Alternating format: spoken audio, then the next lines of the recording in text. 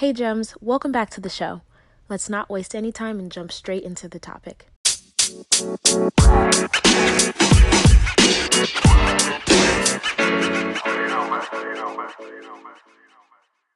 A lot of people have a really hard time applying self-compassion to their daily lives. Today, we will talk about why self-compassion is so important and what you can do to develop it.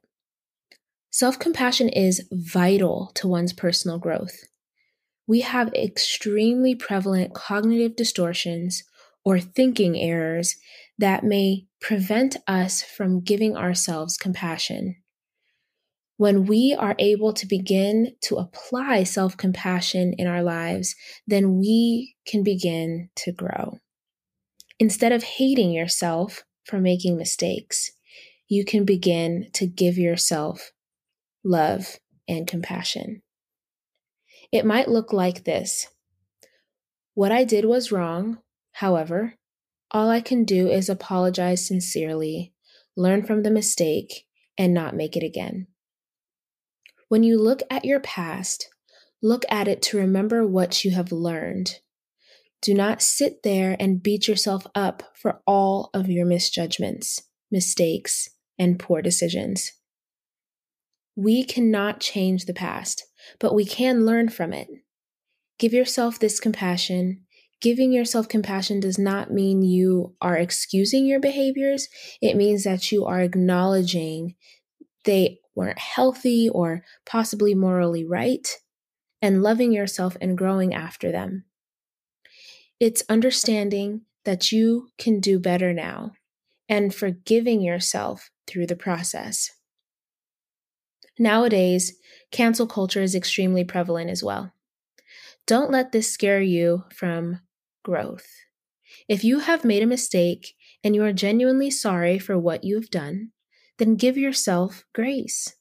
Make the correct amends sincerely and don't make the mistake again.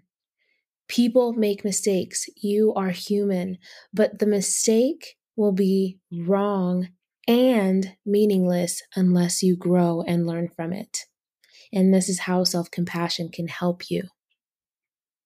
One cognitive distortion that prevents us from being self-compassionate is called black or white thinking. An example of this is saying, I'm a terrible person when you make a mistake. Making a mistake doesn't mean that you are a terrible person. It means that you made a mistake. All humans do. We aren't robots, nor would we want to be. Being aware of this thinking error is the first step in the process. Now, what actions are you going to take after realizing you made the mistake and becoming aware of the thinking errors that follow? If you would like to hear more about cognitive distortions, let me know in a DM on Instagram or something like that, and I can make sure to make more episodes around that. A helpful tip for developing self-compassion is replacing your black or white thinking with other thoughts. Every time you think, I'm a monster, you can instead think, I'm not a monster, I just made a bad decision. What can I learn from this, and what can I do to attempt to fix it? This will help you to make neural pathways in your brain that give you an easy route to self-compassion, rather than an easy route to hateful self-talk. As the common neuroscience phrase goes, neurons that fire together wire together. If you would like to hear more about science behind this, go ahead and click the link in the bio. I'm so glad to be able to share this information with you, to show up authentically and stumble over my words like I just did, and show you that everyone is human and we all make mistakes, we all make errors, we all, don't always operate at our highest level, but what makes the most difference is for us to recognize it and then change course. And I'll talk to you next time, Gems. If you enjoyed this episode and would like to support the podcast, you have a few options. You can subscribe to the podcast wherever you listen to it, and you'll be notified as new episodes are uploaded. You can also leave a review or send me your feedback.